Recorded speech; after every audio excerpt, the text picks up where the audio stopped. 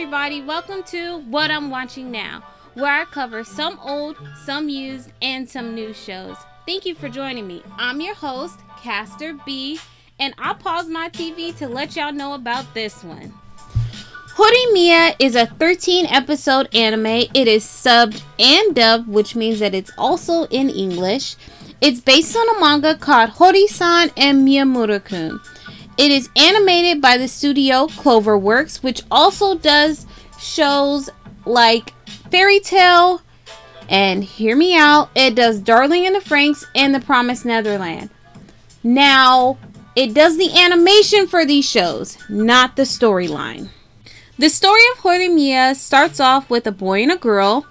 Now, they both go to the same school. Hori she's known as like the school idol. She's pretty. She does wear makeup, but a lot of people, they really like her. She's really outgoing. She's super friendly. She's super smart. She gets top grades. Like, everybody just likes her. Some guys would say they're her admirers. Some girls would too. Of course, she has some people that envy her, but even if some of your best friends would consider you like perfect, who wouldn't? The only downside is that when her friends go out to, like, after school, you might want to get a burger or catch a movie and sometimes go to karaoke. She kind of can't. She has other responsibilities. The other person is Miyamura. Now, Miyamura is kind of a loner. He's a bit closed off. If you pass him in the hallway, honestly, you probably wouldn't remember seeing him. He doesn't really talk much, and half the people in the class don't even remember his name.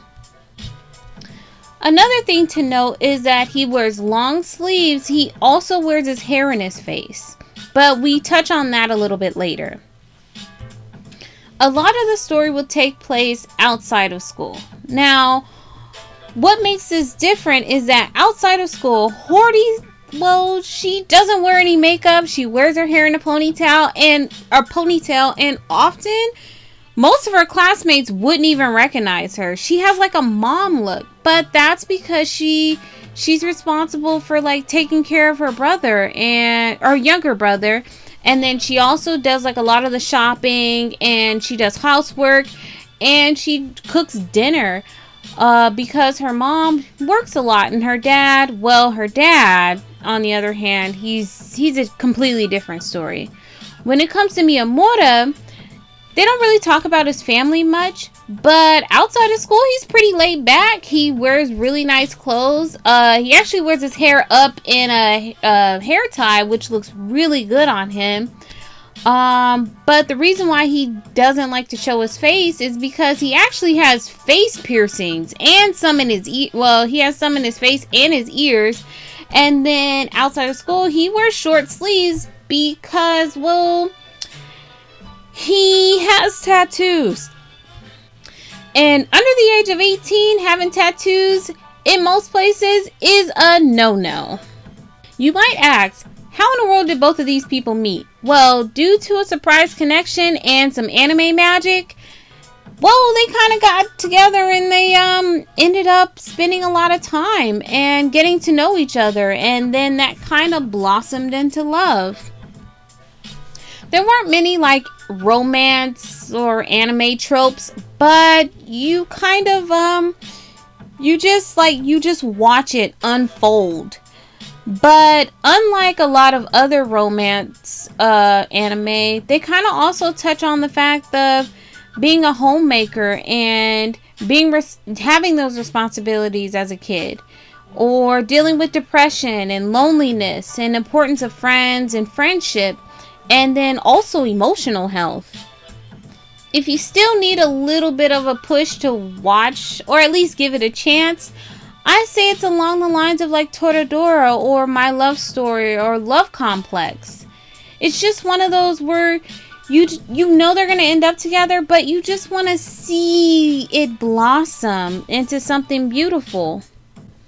It's not always the end. It's sometimes the journey they take along and how they overcome any obstacle together. It's like high school puppy love. And even in high school, you kind of always wanted to have that little like special person, or meet that person that you will always be in love with, or, you know, hold their hand and things of that sort, and just, you know, be together.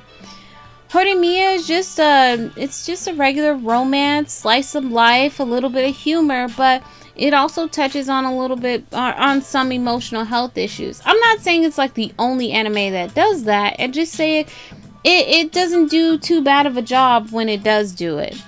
It's definitely going to be a rewatch for me. I hope it's at least a watch for you. Just go ahead. Check out HoriMiya. And please let me know if you like it. And with that being said, looks like it's time for me to get back to my show. Once again, this is your host, Caster B, and thank you for listening to What I'm Watching Now.